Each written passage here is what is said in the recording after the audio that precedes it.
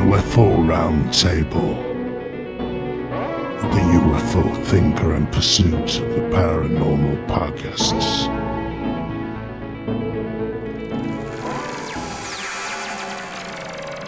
So, I'd like to welcome everybody back to the monthly roundtable discussion with myself, Frank, host of the UFO Thinker podcast, Ash, founder Hello. of UFO Identified and co-host of the Pursuit of the Paranormal podcast. How are you doing, mate? You okay? I'm good. I am excited.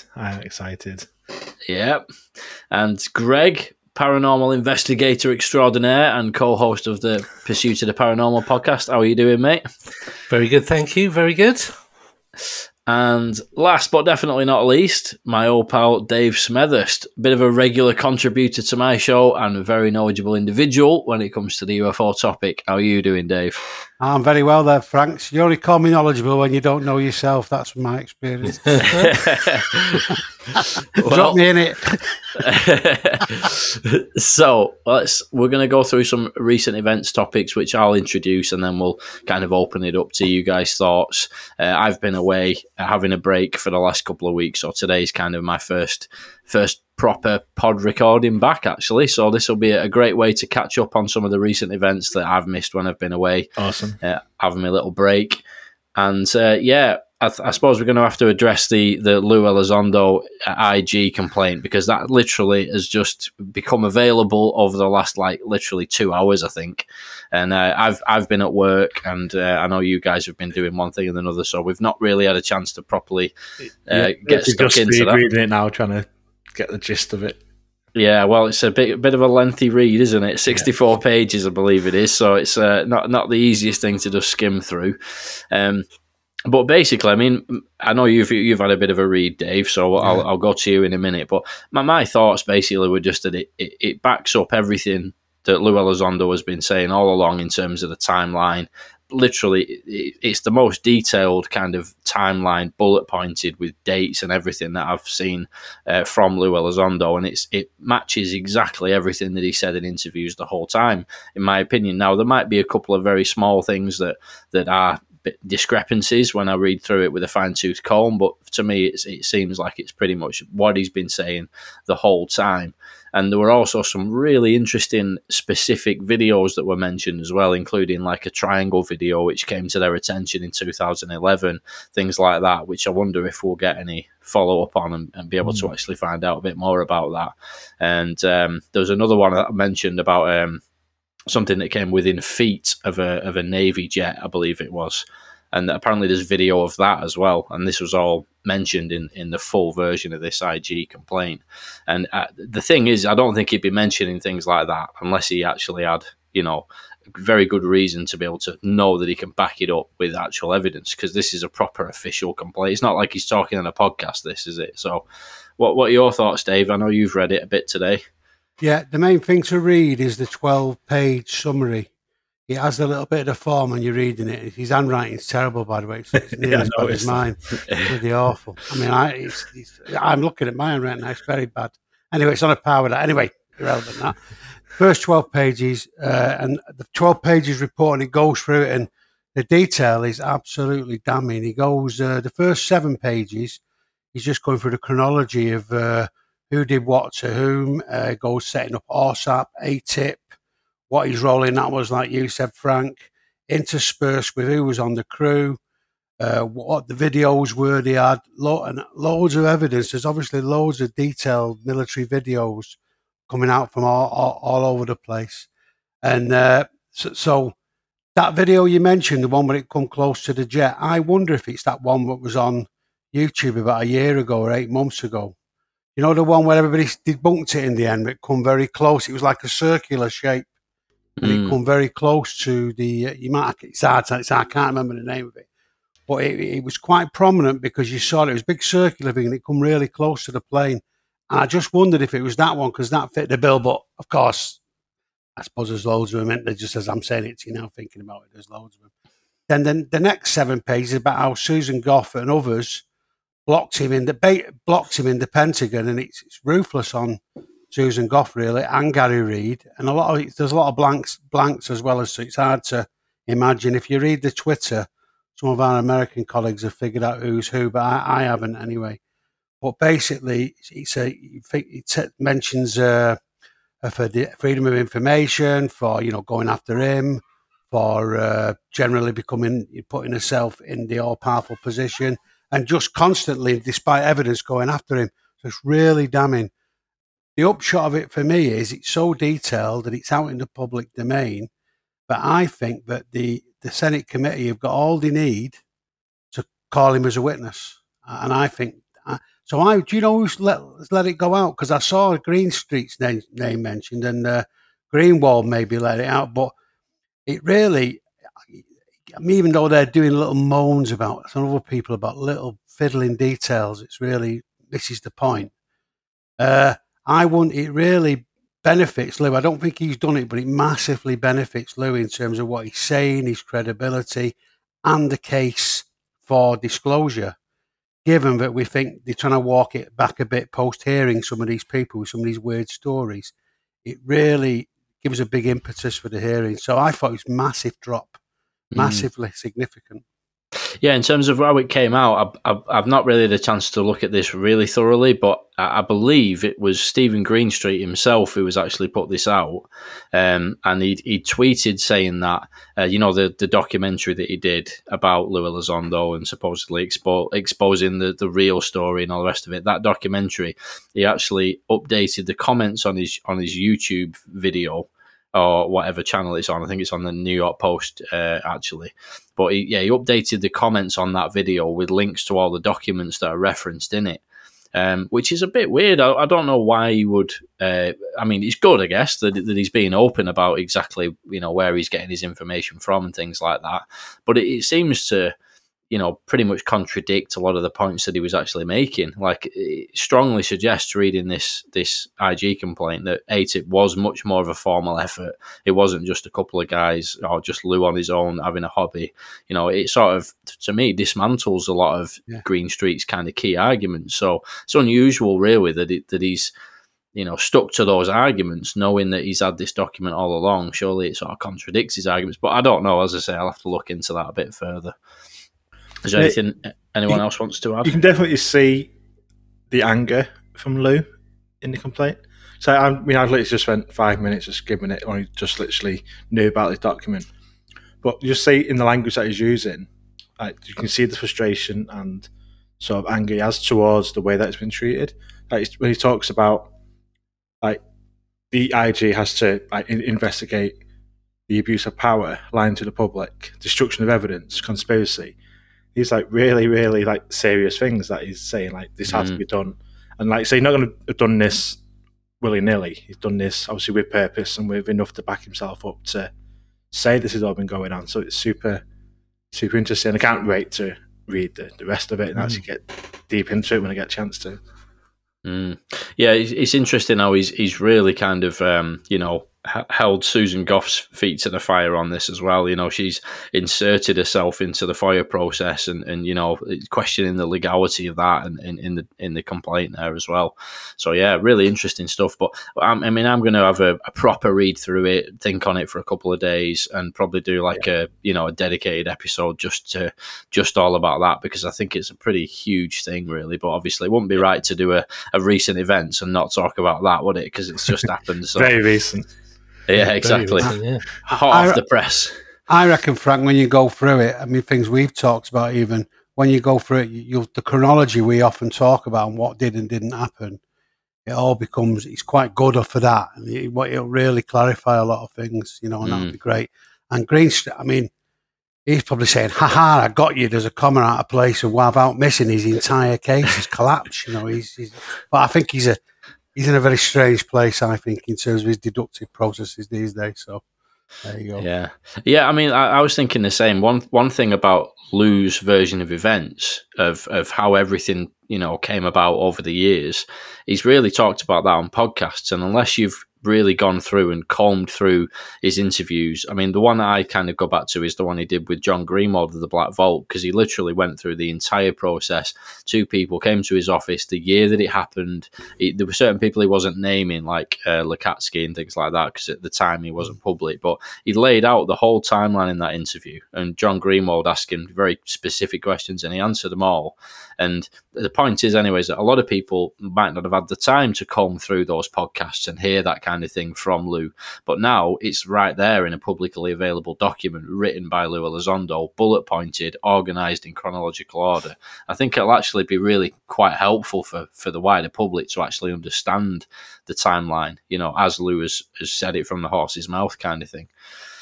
So, yeah, pretty big bombshell, that. I'm sort of a bit reeling from it, to be honest. It's like blindsiding me a bit, that one. But yeah, it's good. It's what we like to see.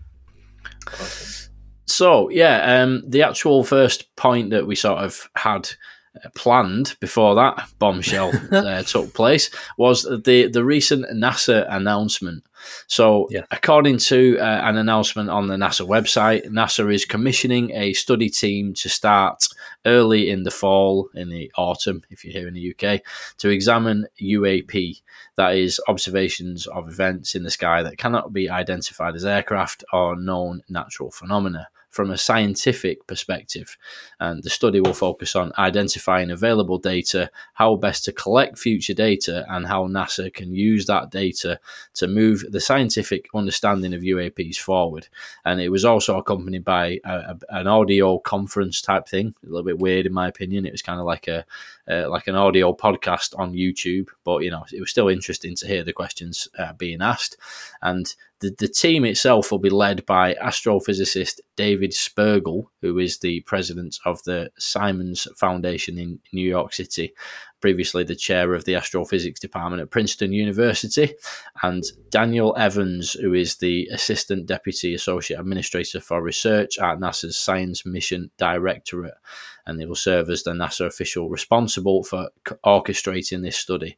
And when they were asked about exactly what they're trying to achieve with this effort, Spergel said, quote, "Our first task is to simply gather the most robust set of data that we can, and we'll be identifying what data from civilians, government, non-profits, companies exists.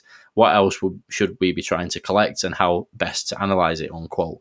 And just quickly before I hand over to you guys, a few other notable things to mention about this is that the study is expected to take about 9 months, or exactly 9 months, I believe it is, and has been allocated funding, which goes up to a maximum of $100,000. And I think that's not what's going to be spent. I think it's more of a case of it could be in the tens of thousands, or it could go all the way up to 100,000. That's kind of the cap that they've put on spending for this particular project.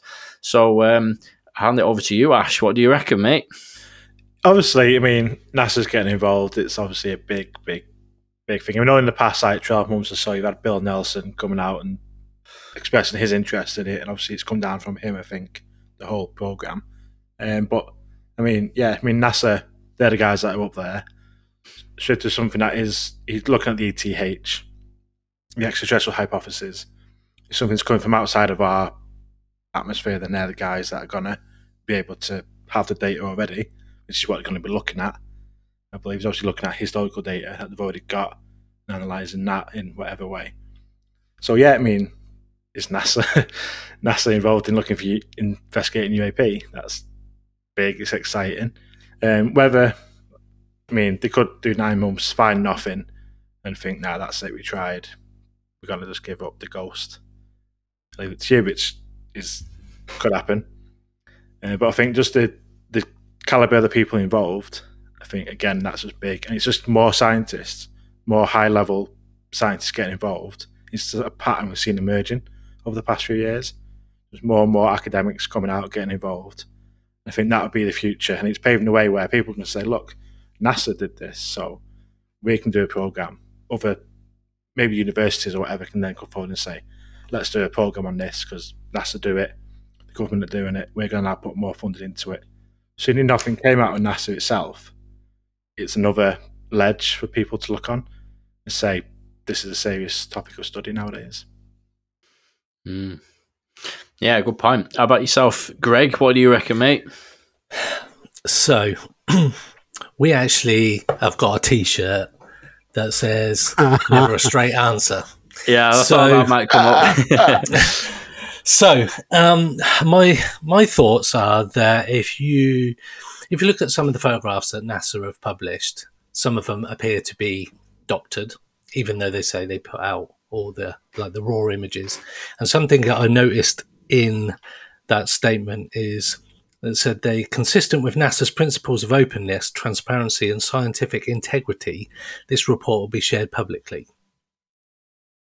All of NASA's data is available to the public, and we make it easily accessible for anyone to see or study. I'm not sure I believe that. So my thoughts are, so NASA, they're looking for extraterrestrial life, and that's their mission, is to find life on other planets and Mars and whatnot. But if they don't find anything, because UAPs are maybe something else and not extraterrestrial, is that them saying, well, we didn't find anything, there is no life out there? And they go, well, there we go, NASA said it. But in actual fact, all they're looking for is life off planet, when this phenomena could be from this planet, for example. But one other bit that struck me was they also put down that the limited number of observation of UAPs currently makes it difficult to draw scientific conclusions about the nature of such events. There's literally thousands of people seeing these things, so there isn't a limited number of observations. There might be a limited number of scientific observations, but then they reference civilians, government, non-profits, companies. So are they going to go for people like BASS, NIDS, as it was back then, because they were collecting data from Skinwalker Ranch, not Stardust Ranch, sorry. And they had a lot of information on studies they were doing to anomalous phenomena. So are they going to hit companies like that, which they might actually have a vested interest in anyway, monetary-wise? So I don't know. It sounds good, but I think it's interesting because in the second paragraph it says there is no evidence UAPs are extraterrestrial in origin. So I was wondering, why have they put that line in there? Because obviously UAP is sort of trying to distance itself from the Earth, because UFOs are linked with alien due to the way the media's been. UAP is that step away from saying it's alien. But they're now saying there's no evidence that UAP is extraterrestrial. It does seem strange to me that they put that in there. It's like, who are they trying to please with that statement? I'm not sure, that line. Just don't know why they put that in there. Yeah, it's an unusual choice of language, isn't it? It reminds me a bit of those FOIA responses you get from the MOD, where it's like, you might be interested to learn that we don't have an opinion on extraterrestrials, or whatever it is, the specific quote. But it's like they've kind of stressed how they're talking about, not coming at this with any predetermined conclusions as to what might be going on. But yeah, at the same time, in the actual statement itself, they say that there's no evidence that it's extraterrestrial. It does seem a little bit lopsided, perhaps, there. But how about you, Dave? I know you've probably got some thoughts to share on this one. I have, Frank. Yeah. As Ash said, it was announced with a big fanfare. It's giving good profile. It's giving a good subject a good profile. It's putting it on the map. So we can't moan about that. I mean, that's probably the only thing we can't moan about, really, to be honest. Some scientists even attacked it as reputational damage, which Avi Loeb gives some stick to, which I'll talk about when we get into it. But it also, I think it happened because Bill Nelson was sort of pushing for it, this new broom in NASA who is trying to change things, I think. But really, it didn't start well on that mad teleconference. It was like something from the 80s or 90s with some operator. Oh, it was absolutely mental listening to it. I will connect you now, and it was just pathetic. But it just symbolised what an archaic organisation they are. It was like something out of the 60s, really. Anyway, so it started off. One of the scientists said, "Never underestimate the power of nature." I thought, "Oh my God," you know what I mean? And then there was another one who said, "Oh, we think it's unlikely it's extraterrestrials." I thought, what are they on about? Anyway, but it got interesting when Gaddy Schwartz, the I think NBC correspondent, he said, he asked them a question and it come out. But actually, what are they doing? They're going to spend the first 9 months. They talked a good game, but they're going to spend the first 9 months just looking at how the best way is to look into it, right?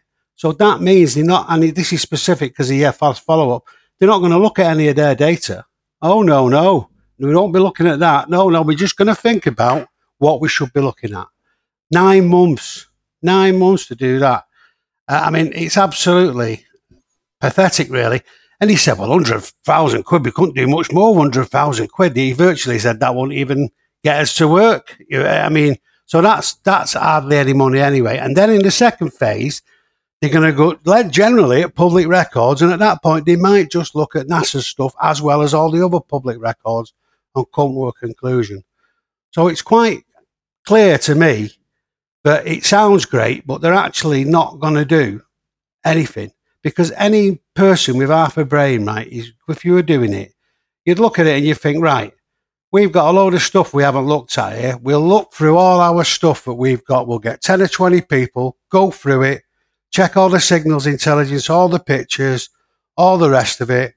We'll do that. We'll check it. And then when we know what we've got, and to the extent we can make any sense of it, we'll then decide what else we need. Surely any sensible person would do that. And that's precisely what they're not doing.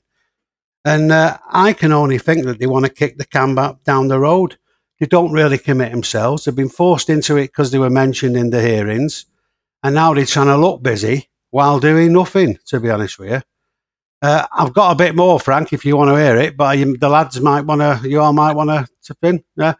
Anyway, there's, NASA, you took my best line there, Greg, never a straight answer. I had that written down, but anyway. Sorry. But no, not at all, because, it does need to be said. But there's loads of evidence with NASA that they've evidence of astronaut sightings being hushed up, comments coming over on the radio that we all know being shut off, loads of things being shut down from the space station that they've seen mysteriously being shut down, which must mean somebody's in the control room or somewhere to shut them down, but I'll come back to that. There's a refusal to even look at stuff. There's loads of anecdotal evidence of things being airdropped out. And then there's stuff about their involvement coming out in Freedom of Information docs here and there. So they clearly bang at it, as we would say. They've got some sort of connection, which I'll go into. They were set up, I think, in 1958 under Eisenhower. There was a big dust-up about who would control the missiles and the space stuff between the Air Force and the Army and the Navy. And so they gave it NASA and called it a sort of civilian force. But we know from Ramirez, John Ramirez, the CIA guy, but actually the CIA does a lot of science as well. So it had a military connection, sorry, is the point I'm going too deep into. There was a military connection from the start, really. And I think... basically, the Jet Propulsion Labs, where all the Germans were working after the war, all the ones they imported over from the Nazi Germany, they were all working in that. And so there's a load of, I can't remember his name now, but they were all working there. So there's a big military connection. And I always think there's been two NASAs. There's been a smaller one that's secret with the military connections that do, maybe are in on the UFO. Well, I definitely, in my view, but it's arguable, in on the UFO secrecy and the cover-up. Then there's a much bigger NASA who know nothing about any of that. They're all scientists, and they're all bred to hate anything UAP or anything weird at all, and that's their thinking. So they're very anti it. And I think this has been sort of handed over to NASA, and it's the scientist bit who know nothing about the cover-up or whatever who have got it. They don't really want to do it, but they've got to do it.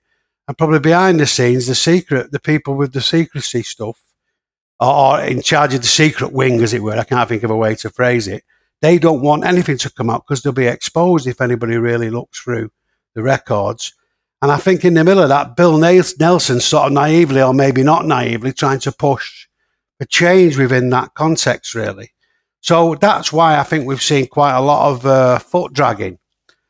So it's amazed me that I've seen loads of people really gushing about it, saying it's great and fantastic, and it's because I think NASA's got this big iconic status, and the minute they do anything, we all go, "Oh yeah, NASA's involved, marvelous." But really, I think that all that'll happen, they're not going to produce anything. That report will not produce a carrot in 9 months. It'll just say this is the best way to look at UFOs. You know what I mean? And I think really it'll probably try and slow it down, and they're probably waiting for other things to happen. Do you know what I mean? They're probably waiting for other reports. They had Avi Loeb on. He wasn't quite as rude as I was, but he was scathing on the actual, on the fact that it's taken him ages. He said that he wrote to the guy when Bill Nelson said he wanted to get into it a year ago. You know, that thing in the cathedral, I think he was in New York somewhere anyway. And he said, I can help you with Galileo. And the guy said, great, send me a paper. He's never heard anything. And I think Galileo, look at what Galileo's done, a committed group of people. And what are they going to do? And I think by the time that Avi Loeb reckons it'll be 2 years before they do anything. So I think it'll probably be game over by the time they get their act involved. So as you can tell, gentlemen, I'm not very impressed at all. Yeah, no, it's fair enough. It's a good point, Dave, and I think it's what we've talked about here now has been quite a good sort of cross section of what I've seen on like UFO Twitter. You know what I mean? Some people really excited, and then on the other hand, people that are much more scathing about it. And I think it's a bit of a mixed bag myself. I mean, I do think that, like you said, Dave, and pretty much everyone has said it, we've been talking just now, NASA's got a big name, hasn't it? You know what I mean? NASA's one of those like real sort of important organizations, and it's almost got like a cult following. So just the fact that NASA are actually committing to be more transparent and open about this kind of stuff, I think has got to be a good thing. So, and also I think, if you're thinking of it from the point of view of, UFO Twitter, people who are like deep in this topic, it might not be too much to write home about for people who are like fully into this topic and you look at it. But what I was thinking of is think about the knock-on effect that it has on mainstream news and things like that, and just the wider public. As soon as I saw a clip the other day of Richard Madeley, the old morning breakfast TV guy, and American listeners won't know who he is, but he's like a TV personality who does breakfast television. He's done it for like 25 million years. And he was talking the other day about UFOs with relative seriousness, and you got to think people like him, who's not like a big fan of the topic, he hears that NASA have got this group looking into UFOs, and all of a sudden it makes them take it a bit more seriously. So I think there's that's got to be a positive. But on the other hand, there are certain things, like everybody was saying just now, a good place to start might be their own hard drives. You know what I mean? Because this, like, they keep sort of asserting that like all of the NASA's findings are all public anyway and things like that. But we all know that there's definitely some stuff that they don't release. Now, some of that might be because of collaborations with the CIA and stuff. You don't want to like release your footage of secret spy satellites just zipping by the screen and stuff. So there's logically going to be certain things that they're going to have to withhold from the public. So it's not 100% true to say that everything is available to the public, is it? Mm-hmm. Correct. So the question is, I suppose, what extent is the other stuff that they do actually have on the hard drive? But you would think that would be a good place to start, wouldn't it? The archives of, probably, I don't even know, a vast amount of data that they've managed to collect over the years. So what are you guys saying? Any further thoughts on that from any of you? Yeah, I think like you say, I think a lot of people have a romantic connection with NASA, with just like moon missions and everything. People, especially people that grew up in the 80s and stuff, I think, and older, probably have that romantic connection. So now, you got a UAP interest, and now see NASA coming on the scene, I think a lot of people like myself, wow, that's great. But so you mentioned Richard Madeley, and I was going to mention that as well, because he was talking to Tim Peake on Good Morning Britain.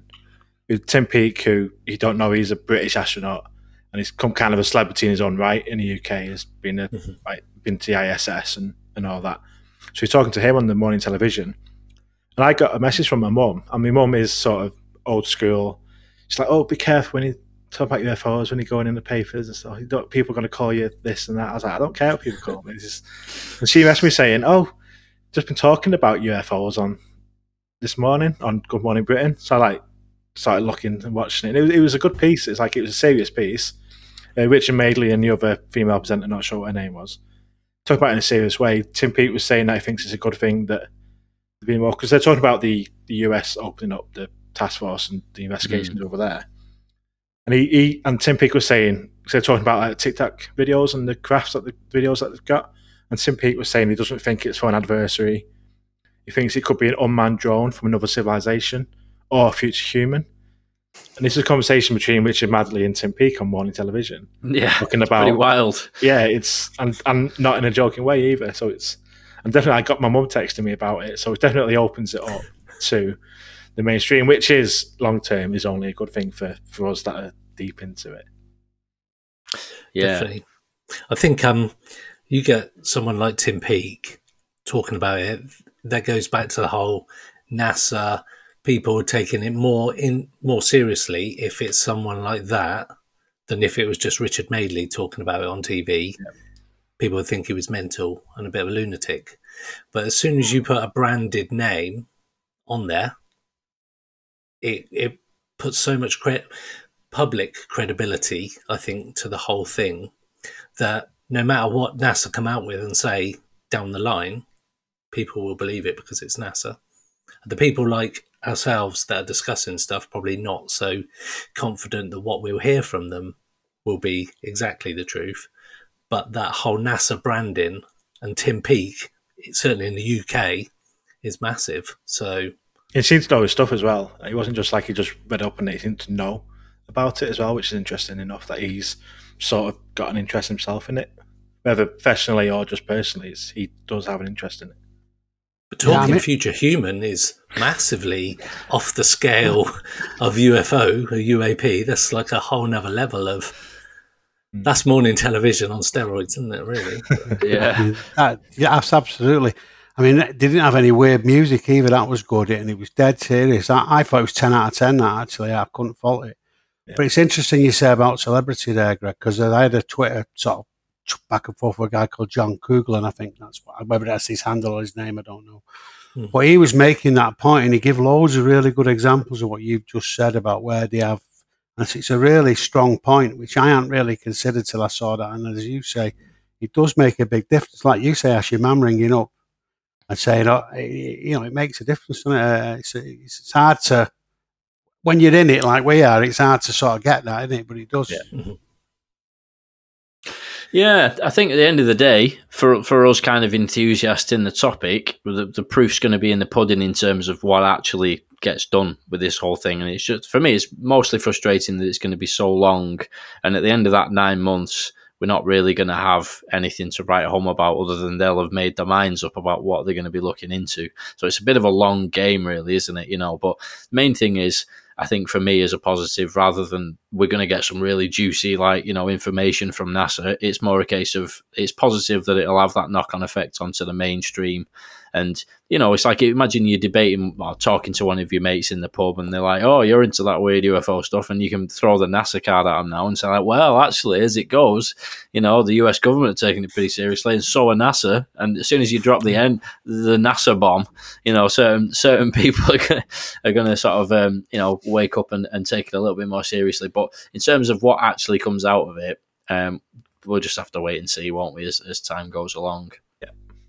Definitely. So, moving on to another topic then, there's been a few videos come out now. These have actually really been over the last kind of 3 or 4 weeks, but as I said at the beginning, I've kind of been on my holidays and stuff, and some of these, I don't know if you guys will have seen, maybe you'll have seen some of them, but not all of them, but we'll just kind of talk about them, and if there's anything that you want to add, we can get some opinions on them. So, first of all, there was the actually quite a recent one, was the Queen's Jubilee celebrations.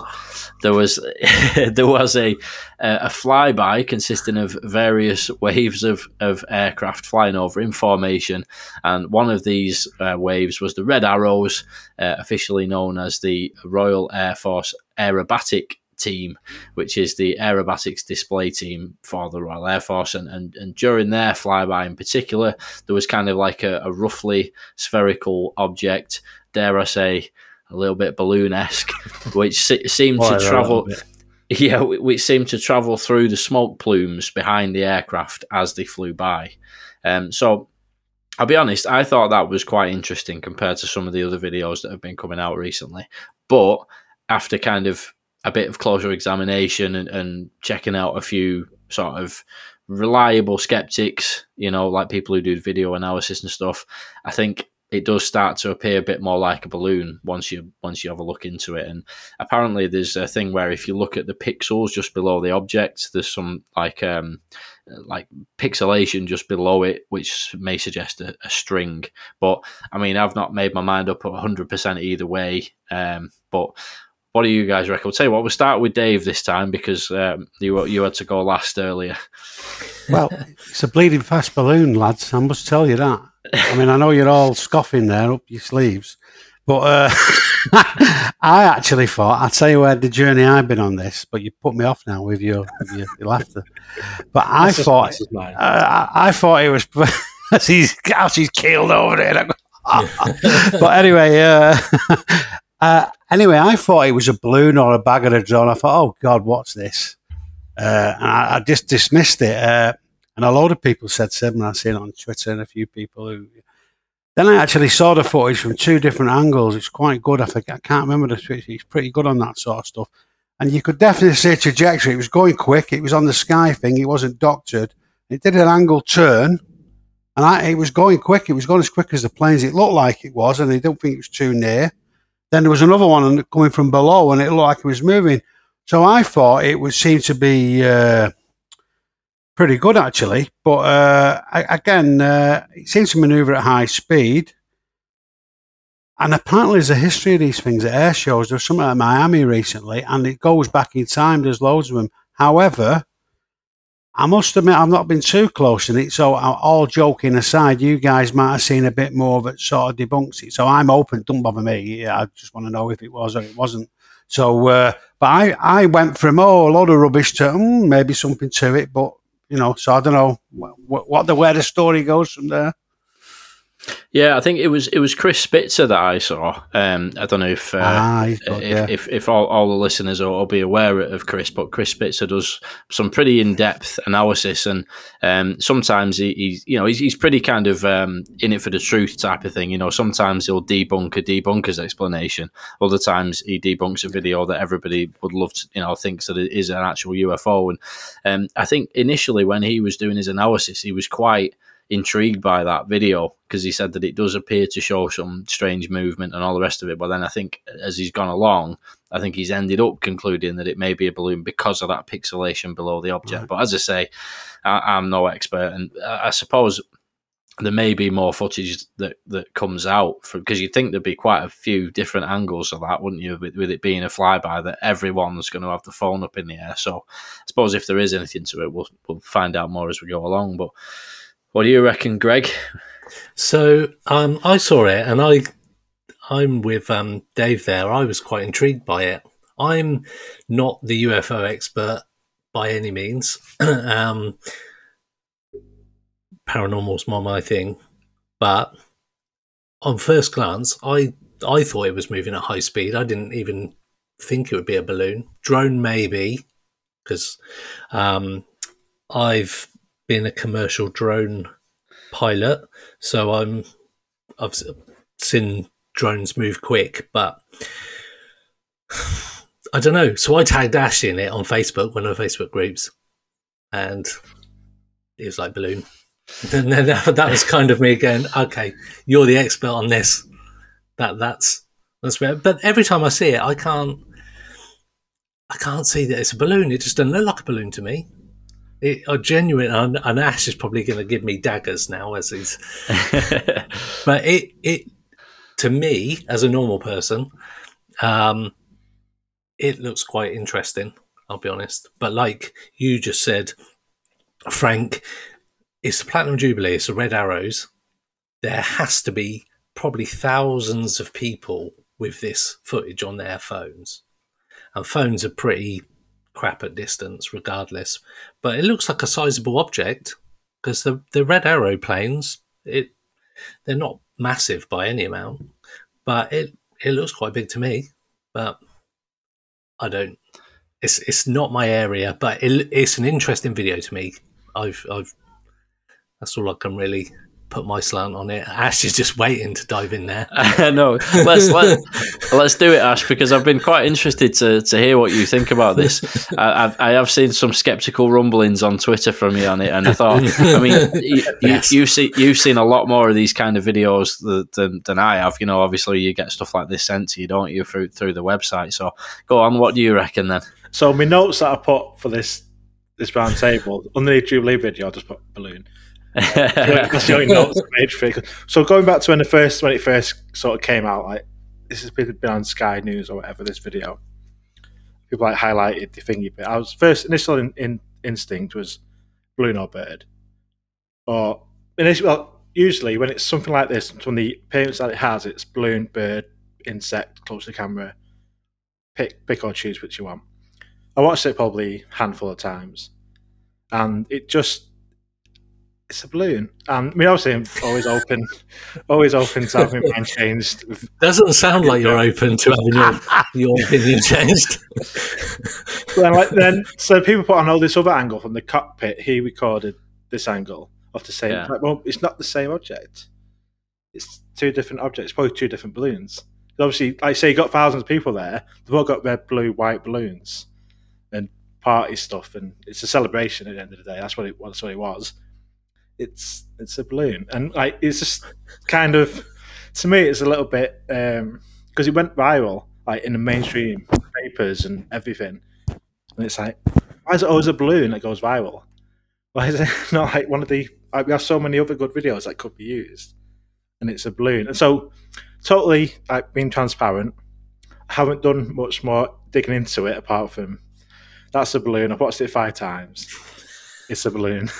Because I not wanted to. I mean, I don't want to say waste my time, but waste my time because it's a balloon. But I'm open to anyone saying this is why it's not a balloon. But hey Ash, I think NASA's got an opening, you know. Yeah, you're ticking a lot of boxes for them. I'm very scientific in my approach. I would say more seriously though. I mean, you are used to looking at all this stuff, so I would give some faith in your opinion. So we're all joking aside, and Chris Spitz is pretty good as well. So I mean, you know, it's good insight to have, because when I'm looking at it, I don't know what to make of him really. I must be honest. So I thought it was something to it, but I will take those opinions on board seriously anyway. So. Yeah, definitely. I mean, it does occur to me that even if it is something anomalous, it's definitely not a smoking gun, is it? Sort of thing. It's not like that's going to be the one that convinces the public. And I suppose you could say that for all of these that we're going to talk about. But it also, you know, there's a little bit in the back of my mind thinking like, if it is something anomalous, it's pretty brazen, isn't it? You know what I mean? The Queen's Jubilee, the flyby, and they've just zipped through the smoke trails, you know. If it is some kind of anomalous craft, that'd be quite something. But as I say, yeah, it's very unlikely that it is, I think, on balance, but still interesting to consider. So the next one is the Apache DHS. I've actually called this the Apache DHS birds video, so that kind of gives away what I think of this one. But in all seriousness, this was released in cooperation with the Debrief News website, and it came through a source at the Department of Homeland Security, who is in contact with Andy, who goes by NYUAP on Twitter. And he'd already brought forward various other videos through this same source, including the rubber duck video that came out recently and the A-10 Warthog video. And they're generally caught by Border Patrol personnel on FLIR camera attached to various aircraft. And in this case, it was an Apache helicopter pilot, hence the name Apache DHS. And at first glance, I must be honest, I just thought this looked like birds. I mean, you know, just a sort of layman's, I'm not an expert in video analysis or anything, but to me, just at a first glance, I just thought it looked like birds. And I've been following Dave Beatty and Chris Spitzer once again, their investigations, and I think they've basically pretty much concluded it was most likely birds. And there were some pretty wild proclamations about this one made by some of the people involved in bringing the story to the public eye, including that it was a much better case than Navy videos like the Nimitz Tic Tac incident FLIR video. And I don't really understand that, to be honest, because we're talking about something that's just, one individual's witnessed this, no accompanying radar footage or additional witnesses, and it seems pretty ambiguous to me. I mean, if it's not birds, it kind of, it looks a lot like it is, even if it's not. So, but having said that, I do think the most compelling thing about it is that there are some other experts who do think it shows something genuinely anomalous, like Chris Leto, who was involved in the article and the debrief when the video came out. He thinks that it's genuinely anomalous, and something couldn't move like that, and all the rest of it. So there is definitely kind of thoughts on both sides. So, what do you guys reckon? And I think we'll start with Greg, because you've not gone first yet. So, incidentally, we put this video up on our TikTok page as well, and it got quite a lot of views. People, I'll pull it up as we're talking, but I quite liked it. Like the last one about the balloon, I quite liked this one, and I thought it was an interesting video.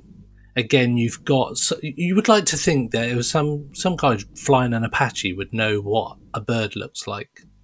I don't know, or three birds.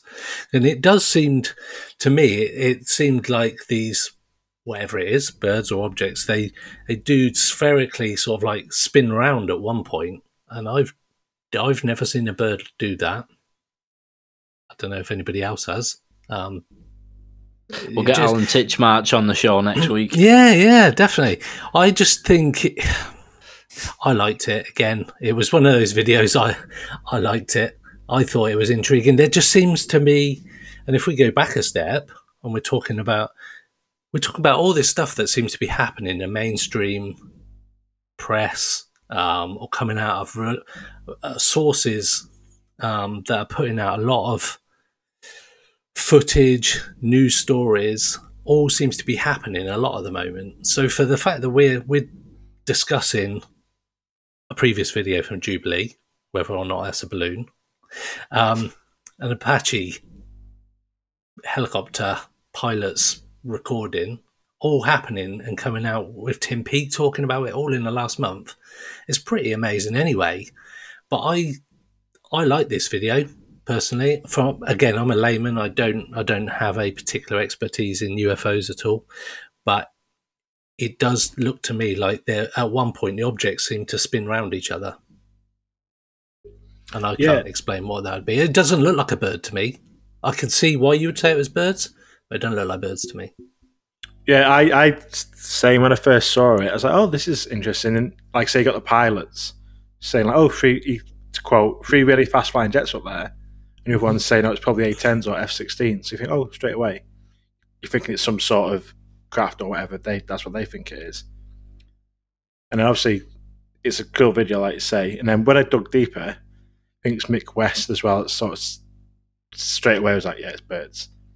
It's birds. And there's quite a lot of videos. And you can look at videos of just birds in formation, especially at night time or when the sun's going down. And the way they look on camera does look odd, and they don't look like birds at all. You can see, like, say, a formation of, say, 7 or 8 starlings or seagulls in formation. When they're just reflecting, like, the twilight sun, they don't look like birds, and you just see the weird lights travelling in formation and then sort of moving in and out of each other, which is what you see. I think, yeah, that's what it looks like. So it could be birds. Like say, it's hard to say. There's obviously any proof. You can't say either way that it is, but at first I was like, yeah, this is really cool. But then when you look into, like, with Mick West and the others saying, yeah, I think it could be birds after all. How about yourself, Dave?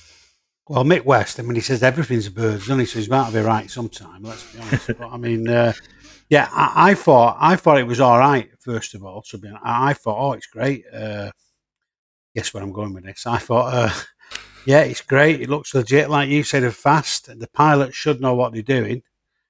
But then I think it was a freeze frame from, I think it was Chris Spritzer, and you could see the bird shape with the wings. You could see it on the pixel, the way it was done. And I thought, it's definitely birds. Then I looked again at the movement, and I could see what I didn't know with that level of detail. That's what you said. But I could see the movement, and I thought, yeah, it could well be birds, that.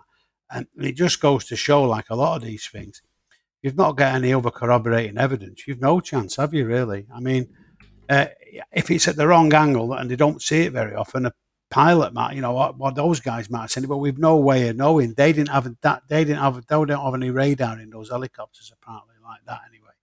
We could pick that up. I read that. I didn't know that. I just read it from the articles. So I thought, generally, it was. I thought it was. I definitely thought. Well, I didn't definitely, because you can't be definite, but I was pretty sure it was birds after I'd seen it, and it was just unfortunate. It was night time. So it was. It just. I thought they rushed in a bit quick. They did a big lead up the debrief, and they're normally pretty good on that, and they probably just got it slightly wrong there, because he's not got a very good batting average, this fella who produced this video, because he wanted to. His dream was to set up something in the border service like ATIP, and he brought out that sort of drone or whatever it was, rubber duck, that many people think is a drone with a drug payload in going over the border. There's another one was a bit dodgy, and he gets very prickly if he's challenged, apparently, as I can tell, or I can see from Twitter. So, so they maybe. I mean, I think they looked at it. It was a good story, and they liked the story, but they probably got a bit entranced by the story and didn't really step back. That's what I think, because there's a lot of people were saying, "Oh no, it's definitely, you can't say it's that," and again they were proved wrong. So I think it's a lesson to us all. That I think that one, but I don't. Again, I don't want to be a bloody. It definitely is, because I don't know, but I certainly changed my tune when I saw some specific pictures. So I think if I was to hold up my scoring card, I'd say no. No, but we've got on. We should do that, Frank. You should give us a 9 out of 10 or scoring cards. Yeah. Well, we'll have to get some of them made for next time, eh? But yeah, I tell you what it was for me was again, Dave Beatty's investigation. He actually got in touch with a bird specialist. The directions this topic takes you in, it's mad, isn't it? But apparently there's some types of birds exhibit that type of behaviour, where they fly in 3, 4 small groups, and one bird flies along and other birds kind of like fly around. I mean, again, I'm no expert in birds or anything like that, but Dave Beatty actually reached out to this particular expert. I forget his name. I tried to have a look just now, but I can't find it. And he said that there's basically only 2 types of like a breed of bird that actually do that. One of them wouldn't be in the country, but there is another one that it could possibly have been who would generally look like that if certain times of the year. So that for me was quite compelling that it may well be birds, but we don't know for sure. And as I say, there's people like Chris Leto, very very good analyst with things like this, and he seems to think that it is anomalous. So at the end of the day, I don't know for sure, but as I say, to me, it sort of just look a bit like birds. But anyway, we'll move on from that one. Shall we get to this next one? So, the Niagara Falls Triangle. So, UFO researcher Danny Silver wrote on his blog, I think it was a couple of weeks ago now, about a case of a triangle being sighted and filmed at Niagara Falls. And it apparently had been investigated by BASS. Obviously, we mentioned them earlier. It's Bigelow Aerospace Advanced Space Studies, the organisation set up by Robert Bigelow to fulfil the contract for the Advanced Aerospace Weapon System Application Program. The precursor to ATIP, which obviously we've heard about all of these various acronyms a lot over the years.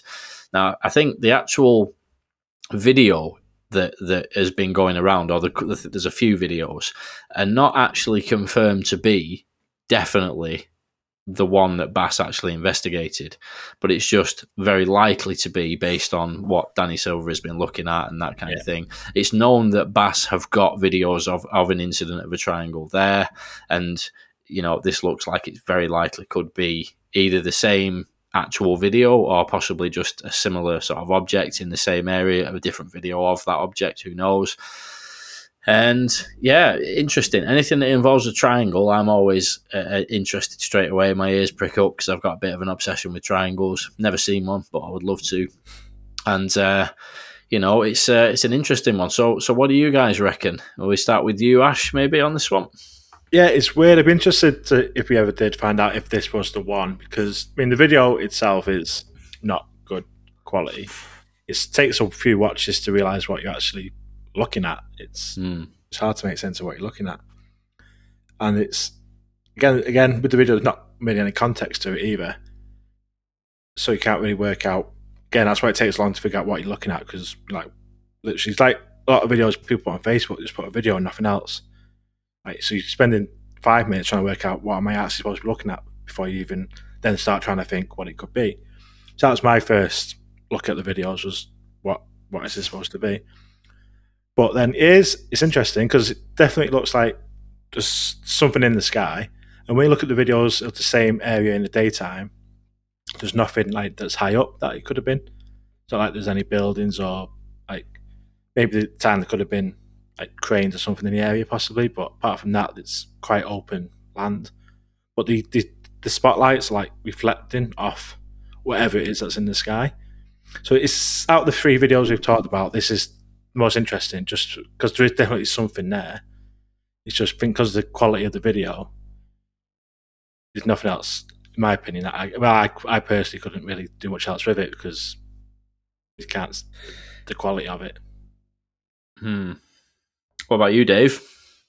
Yeah, I mean, I wasn't sure. There's a bit of since Lou Elizondo mentioned there's a video of a triangle out there, but it's actually a real one, and he couldn't say what it was. There's a bit of a hunt the triangle going on, isn't there, in the community? Everyone, is it that triangle? Is it that one? Is it that one? So every time the triangle comes out, and that was a bit of the subtext to this story, I thought, that was going on from Danny, or that's what was ascribed to it anyway after that. But I think, I don't know with this one, because I was listening to the Thomas Fessler show, and they were talking about, and they had Tom King who did something on the Phoenix Lights, who's pretty good on this stuff. So I wasn't sure, looking at it, if it was some kind of weird reflection, because I didn't think of that myself. I saw it in the comments and whatever, and I'd heard it from somewhere else as well. And it might be a bit of a reflection, off lights, like, that might be coming, because there's a lot of off a searchlight or something.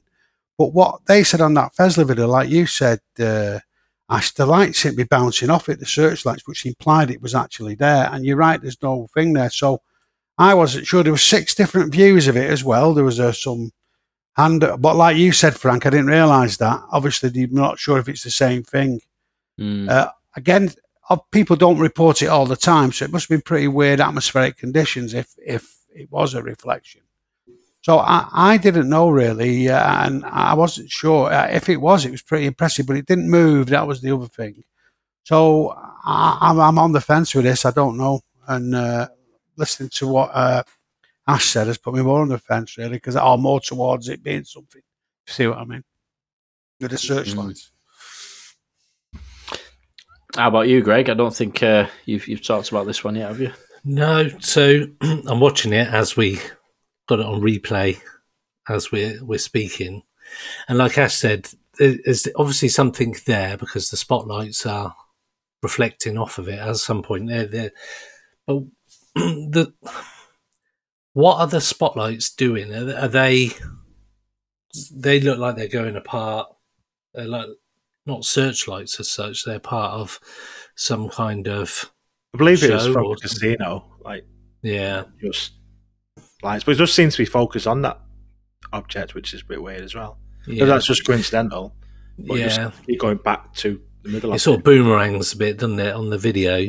But it definitely is something there. The spotlights are catching something, but because it's been filmed on a Nokia 3210 or something like that, it's very difficult to make any context. Like Ash said, you can see some buildings at the start and then they're sort of like panning up, but it's very difficult to get any kind of size out of it, any kind of real shape because it's so dark. But it's definitely something there. And I was looking on one of the comments on one of the videos, and one of the guys says, I'm the guy in the video filming, heard no noise, and it was higher up than the Skyland Tower, which is 489 feet. So whether he is that person or not, I don't know, but So he says it's at least 500 feet up, which would mean it's a fairly big thing. It looks like on the video, but I think it's pretty inconclusive as to what exactly it is. Another interesting video, but without context and. It's difficult. Yeah, that's the thing. I think with all three of those videos, it sort of shows the importance of that bigger picture, doesn't it? It's like I've said this before on my podcast quite a bit. The Tic Tac Flare video alone, if you saw that video, you'd be like, so what? But when you add in the big picture and all of the surrounding events, all the various witnesses, the different, sensor systems that have picked this up, the quality of those sensor systems as well, it's a totally different story, and I think all of those ones that we talked about basically don't have that bigger picture. There may be little bits of it, but you don't get the full big picture that would make it truly compelling. I think there's also a bit of that thing where there's them natural lulls that happen in the UFO topic, when we're all waiting for something big to happen and, people start to wheel out these kind of relatively ordinary looking videos and there's a bit of hype, obviously, that goes along with that as well. And, at the end of the day, it's understandable because it's kind of, we all desire that new information to come out, don't we, sort of thing. But you do start to become aware of that pattern that sort of repeats. But I do find it interesting, like you were saying, Dave, Lou Elizondo hinted, I don't know if you guys caught this, but a little while ago in an interview, he hinted that there's one particular triangle video that is out in the public sphere that is actually a legit video of a triangle craft, and it's very, very clear. I think I was trying to find this earlier, but I couldn't find it. I think he said that it's during the day as well, and you can see clearly defined edges of the shape of the triangle. It's not just three distant lights. So he's suggesting that there's a video that they investigated during his time on the inside of a triangle, which is clearly a triangle shape, not just three lights, and it's somewhere out there. So that's what Dave was talking about. The hunt for the triangle. What do you reckon, Ash? Do you know which video it is? I wish I did. So anything that anyone wants to add about any of those three videos before we move on? I just feel like Greg said, it's just seems to be getting quite a lot of videos recently, and it's obviously a good thing. It gets everyone talking. It gets people talking like us, just discussing it, what it could be, what it can't be, what we need, what's good about it, what's bad about it. So I think it's a good thing we get in the videos. It's just hopefully we need something a bit we just need that video with that extra bit to it, like the Tic Tac videos and stuff where you got the different aspects to it rather than just a video, and that's all we've got. It just shows, though, doesn't it, how we struggle without having that military equipment or whatever. Now, clearly, we wouldn't have the military equipment normally, but without having that backup or access to all those data sources, you're in such a weakened position, and they're holding all the cards, really. And that's why I suppose I've got even more time for Avi Loeb stuff now, because at least he will have some equipment and gear, and people like UAPX as well who are out there trying to at least do something with it. I know I didn't particularly, although I haven't watched the documentary, but it doesn't seem to have gone down very well. But, and it just shows you that you need, that's why we always seem to sound like a broken record. That's why this disclosure push is so important, because I think from the sounds of it and from the sound of Lou's thing, they've got some pretty conclusive data with all the context we could wish for. Yeah, it's a good point, and I forgot to mention this earlier when we were talking about the NASA thing. With the $100,000 budget and all the rest of it. Well, Avi Loeb has said for quite some time now that they had a couple of $1 million of funding for the Galileo project to get the first bits off the ground for that project, and he said in an interview recently that really what he wants is $100 million. And I mean, when you think about the level of expenditure going into what he's trying to do, I mean, obviously it's very ambitious that he's only got a couple of million at the moment, but that's still amazing. Even that is, a completely different league to $100,000, isn't it? Like if you're talking about already having a couple of million and aiming for $100 million, and he was saying that when you consider the potential rewards involved in looking into this topic scientifically, it's worth spending, that kind of money. And in fact, actually, that's not that much compared to things like the Large Hadron Collider. I don't know how many billion have been spent on that, but it's an unbelievable amount of money that goes into some of these scientific projects. And Avi Loeb, he's right up there. You know, he's in one of the top universities in the States, and he's pushing for £100 million UFO investigation group. Like, it's pretty amazing times, really, isn't it, when you think about it like that? Yeah. But yeah, anyway, moving on from that, just are you guys all right for time? Because we kind of just gone over the hour mark, but there was just another thing I wanted to mention, if that's cool. Yeah. If anyone needs to go off and if it's bedtime, then feel free to jump off. Absolutely, I'm fine. I've got as long as you need, Frank. Cool. Yeah. Well, it's just I just thought we'll talk a little bit about the Jeremy Corbell Green Triangle video, and again, you know, we might not all be well up on this one, so it's just, you know, add thoughts and opinions as necessary. But these incidents were actually first reported on, as far as I know, by Dave Beatty, who I mentioned earlier. And then Jeremy Corbell actually got video footage of it, including the well-known green triangle footage, the one where, and there's also that one where the object enters the water, and there's one of a radar screen actually showing some of the objects being picked up on the radar as well, and things like that. And basically what it was, just for anybody who's listening who's not aware, it's multiple UAP were sighted July 14th, 2019 by crew members aboard the USS Kidd. And unidentified aerial vehicles were reported swarming around the ship and other ships in the area as well.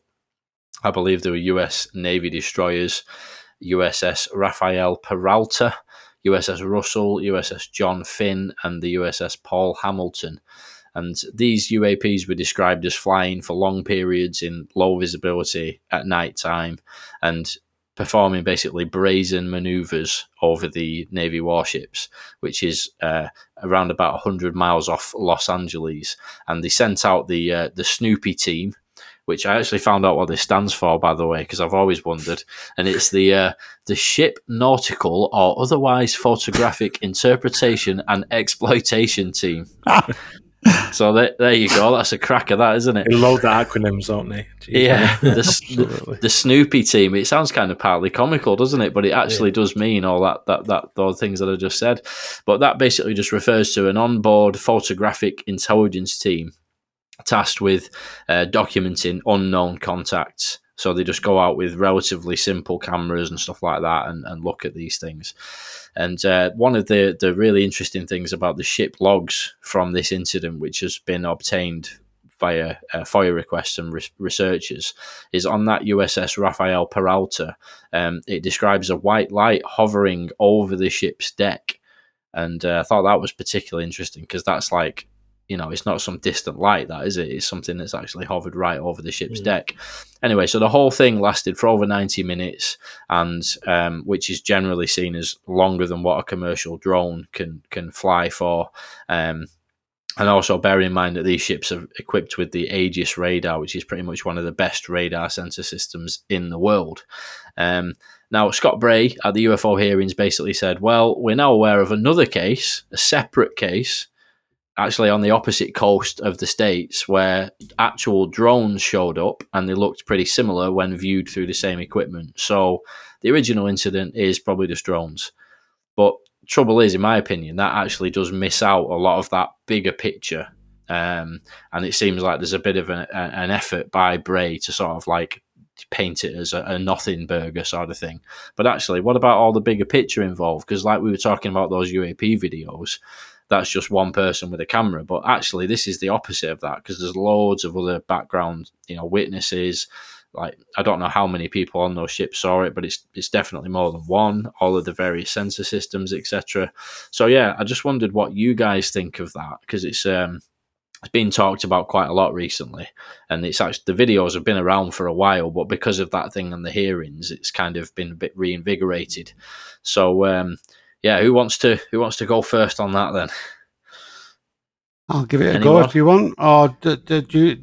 I mean, you've got to look at the context of this, really. I mean, starts with the Nimitz, then you've got other ones, and they're all going past the Catalina Islands down in the southwest of America, where there's rumoured, as luck would have it, or no, not luck would have it, was rumoured there's a big base, extraterrestrial, alien, other, whatever you want to call it, base But a lot of people have said that.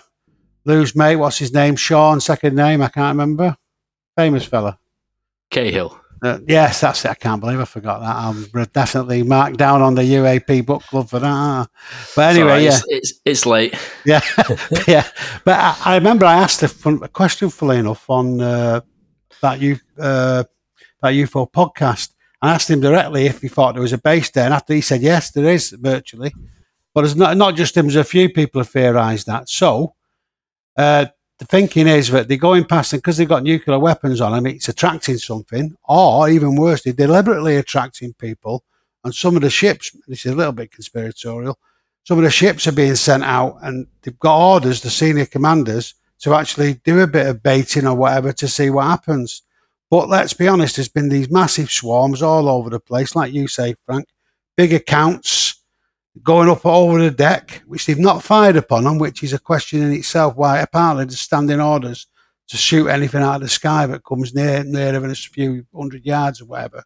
So they've not fired upon them. They've got flying for hours, not really like any normal drones. So, it's quite... Then Jeremy Corbyn, of course, had a load of witnesses. He had the triangle thing come out. That went worldwide on the news. He had lots of witnesses. He said he's got loads of statements. And so it looked a pretty big story. The Pentagon said they didn't know what it was, let's remember, at the time. And then we got the Chuckle brothers in the hearings, and then Mr. Bray stood up and said, oh, well, he's got this dodgy comparison he did, but proved nothing, in my opinion. Because Mick West had said he thought it was Booker, which he says everything is anyway. I know I don't want to be too unfair on Mick. You do need Micks around, I suppose, as long as they don't cherry pick the data. But basically, and he said, there's been studies into it. And I said to you, Frank, the other week, I bet the study he was quoting was Mick West's study. So I thought it was all pretty dodgy because he wasn't comparing apples with apples, really.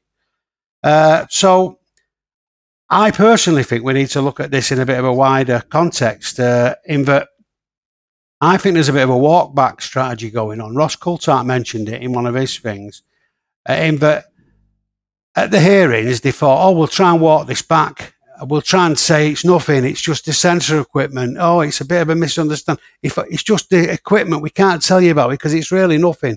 Look at this picture. And then look at this dodgy triangle thing. We discredit that. Then we had a story coming out, I forget, in the war zone, about this ludicrous drone story that didn't stand up. Trying to say it was all drones from a particular ship. So to me, I think there's a lot of data that happened. It's part of a bigger picture, like you say, Frank.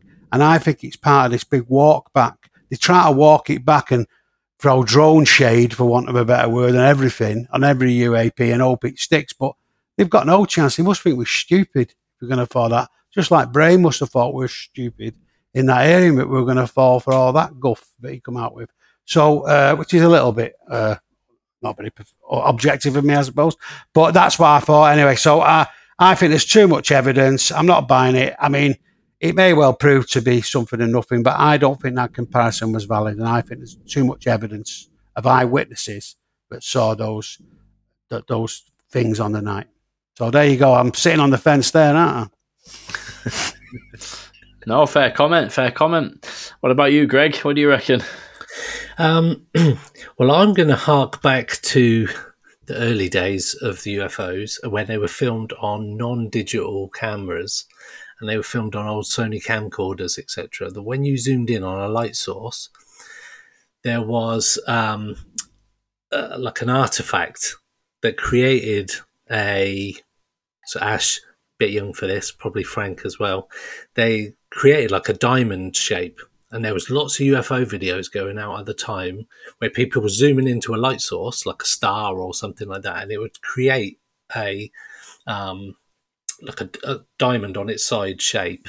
And there was loads of videos out at the time. It was probably the late 80s when people started getting camcorders and whatnot.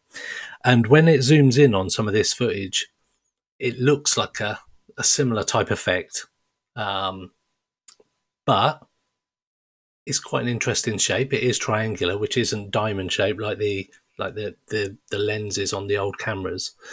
But what struck me was it's got a consistent strobe light on it, which is that not what like military aircraft and normal aircraft have? So it drones also have those lights. I've had multiple drones, and they've all got a kind of light on there. You can switch those off, and I imagine the military would. But I don't know what to think about the video. It doesn't appear too out of the ordinary for me, to be fair. But I don't know. Fair enough, mate. Fair enough. And Ash, what are we saying? So this, like the Swarm video, to be fair, I've not looked that much into, so not much I can add. But I know that Corbell, or I believe Corbell, said that he has more footage and more imagery regarding it. So why doesn't he release these if he's got more footage? Why would he? Why would you? If you're... The thing is, it's all about the money. He's got this little money train going now after the Bob Lazar video. If he puts everything out that he's got now, he's got nothing in reserve to keep him ticking over. Maybe. Because Corbell, like you say, is a bit like NYUAP is a little bit the same. I've not seen too much of Andy, to be honest. But what I have seen of him, like he'll appear on Twitter, and then I've got a video. It's going to be the most groundbreaking video you've ever seen. I'm going to release it in 3 weeks' time on a Friday. And Corbell's similar with this breakthrough video. It's going to be the best video I've ever seen. But it's on Instagram 5 minutes before I'm going to release it on Twitter. It's like, just release the video. It's all about me with the give me attention type thing. So on that point, like I say, the video can't really add too much to it apart from just if you got more footage that could sway it one way or the other, just release that footage if you've got it. Yeah, a couple of things I think I want to add to that. I mean, first of all, I have to admit, when I first saw this video, I thought it was one of the least interesting out of a lot of the videos, the Navy videos and all the rest of it. To be honest, I think I've kind of got more interested in that as I've gone along, really. The thing for me about the the thing that you were mentioning, Greg, about zooming in on an object and it looks like that, kind of like this, the shape of the aperture, basically, of whatever camera. So I believe different cameras, sometimes it's a circular thing, and obviously there are definitely some people, not going to name any names, but there's people on Twitter that zoom in on specks of dust and claim that it's craft and all the rest of it, and they appear to be like orbs and all. There's definitely that goes on. But my thing with this is that, Scott Bray was basically saying that it was the aperture, the green, because it's night vision, and basically they zoomed in on a drone at night and it was a triangle because of the aperture and the green night vision and stuff like that. Fair enough. But that's not to say that if there was a genuine anomalous object in the sky, you zoom in on that, it's going to look like a green triangle, isn't it, sort of thing. So it's a bit of a Bray's explanation as to what it actually is doesn't really add up, does it? Because it's like you could be zooming in on a legit flying saucer, glowing, hovering over the ship, and it's going to look like a flipping green triangle, isn't it, at the end of the day? So it's a weird one.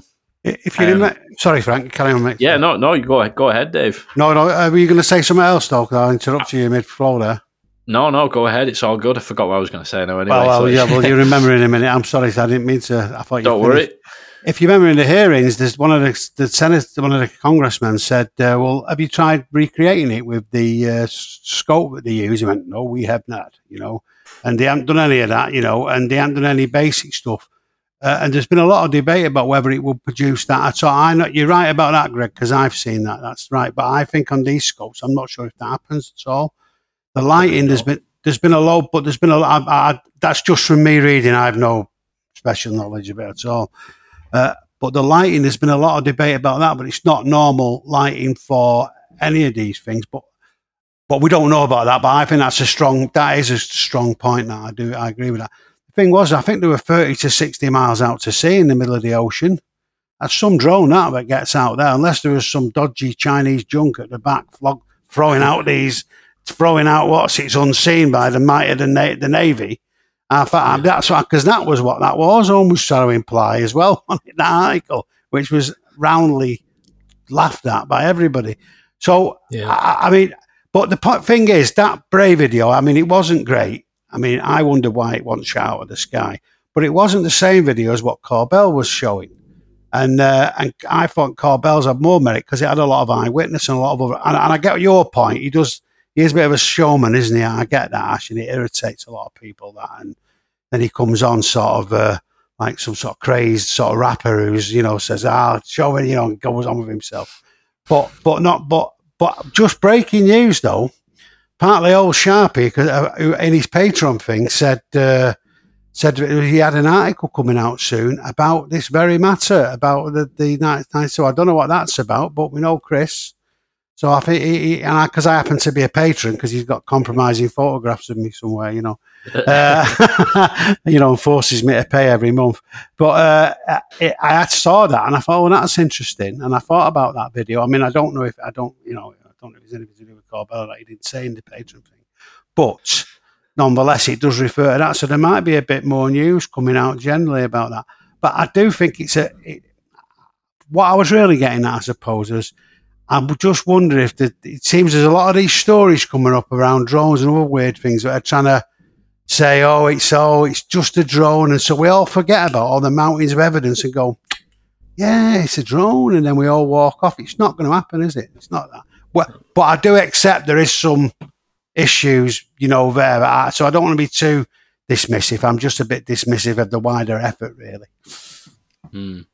Yeah, I think one thing that struck me about it at the hearings as well, I know I've banged on about this enough already about the hearings and whatnot, but it reminded me of that thing that you were saying earlier, Rash, about that NASA statement of they slipped that line in of like, we don't have any evidence to say that it's extraterrestrial. And the selection of those videos and the fact that they chose to specifically debunk that triangle video and all the rest of it, it is kind of a little bit of a what's behind that kind of thing. Like, and I think what should have happened at that hearing is Bray should have been asked, all right, fine, you say that you've seen some other objects which were definitely drones and they appeared like green triangles as well. Fine. But what does the radar data show? Because we know that these things have actually been picked up off of these formation of multiple ships with some of the best radar in the world. So it wouldn't have been that difficult to say, the radar data definitively proves that it's definitely nothing anomalous and it's a drone, And has that been considered as part of the investigation? And does it show anomalous movements, or is it just purely drone-like? And if it is drones, where were they launched from? Who's flying drones that can operate for over 90 minutes at night, hundreds of miles off the coast? And even if it is a drone, bearing in mind, that's still pretty bloody concerning, isn't it, at the end of the day? So don't worry, everybody. It's just our enemies operating devices with impunity directly over some of our best ships. Like, it's not a great look, is it? So Not only that, they came back the second night as well and did it again, and they were powerless to stop that one as well.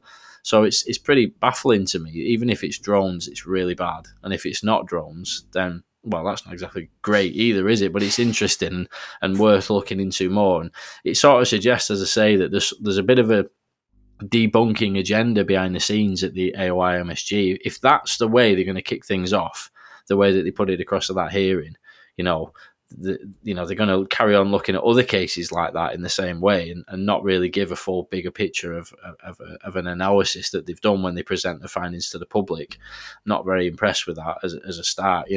I'd like to see a more thorough investigation with witnesses being brought in, people who are on them ships, data examined from all the sensor systems and whatnot, any corroborating satellite data or any other sensor platforms. There might have been submarines in the area, for example, like Corbell's, alleging that they were transmedium, they went under the water and things like that.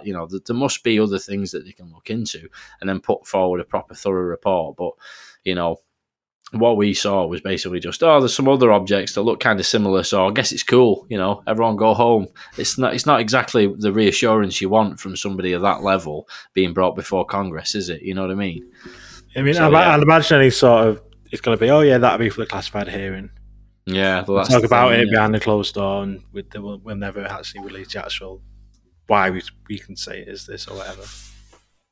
Yeah, that's the frustrating thing. I wonder if there's a bit of a balance to be struck there, because obviously if all of the really definitive data that you can properly decide one way or another is going to be classified, we're not going to get very far, are we, at the end of the day?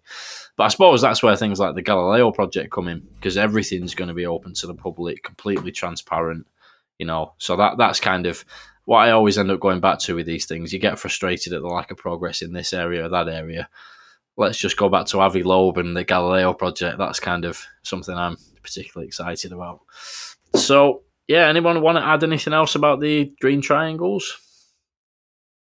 No, I think that's it. No, all good. Well, I think it's probably best to call it a night there, really.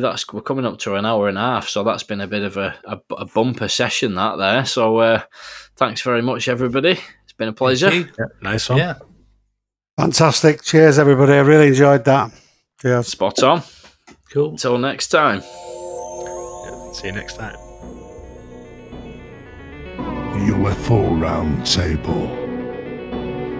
The UFO Thinker and Pursuit of the Paranormal Podcasts.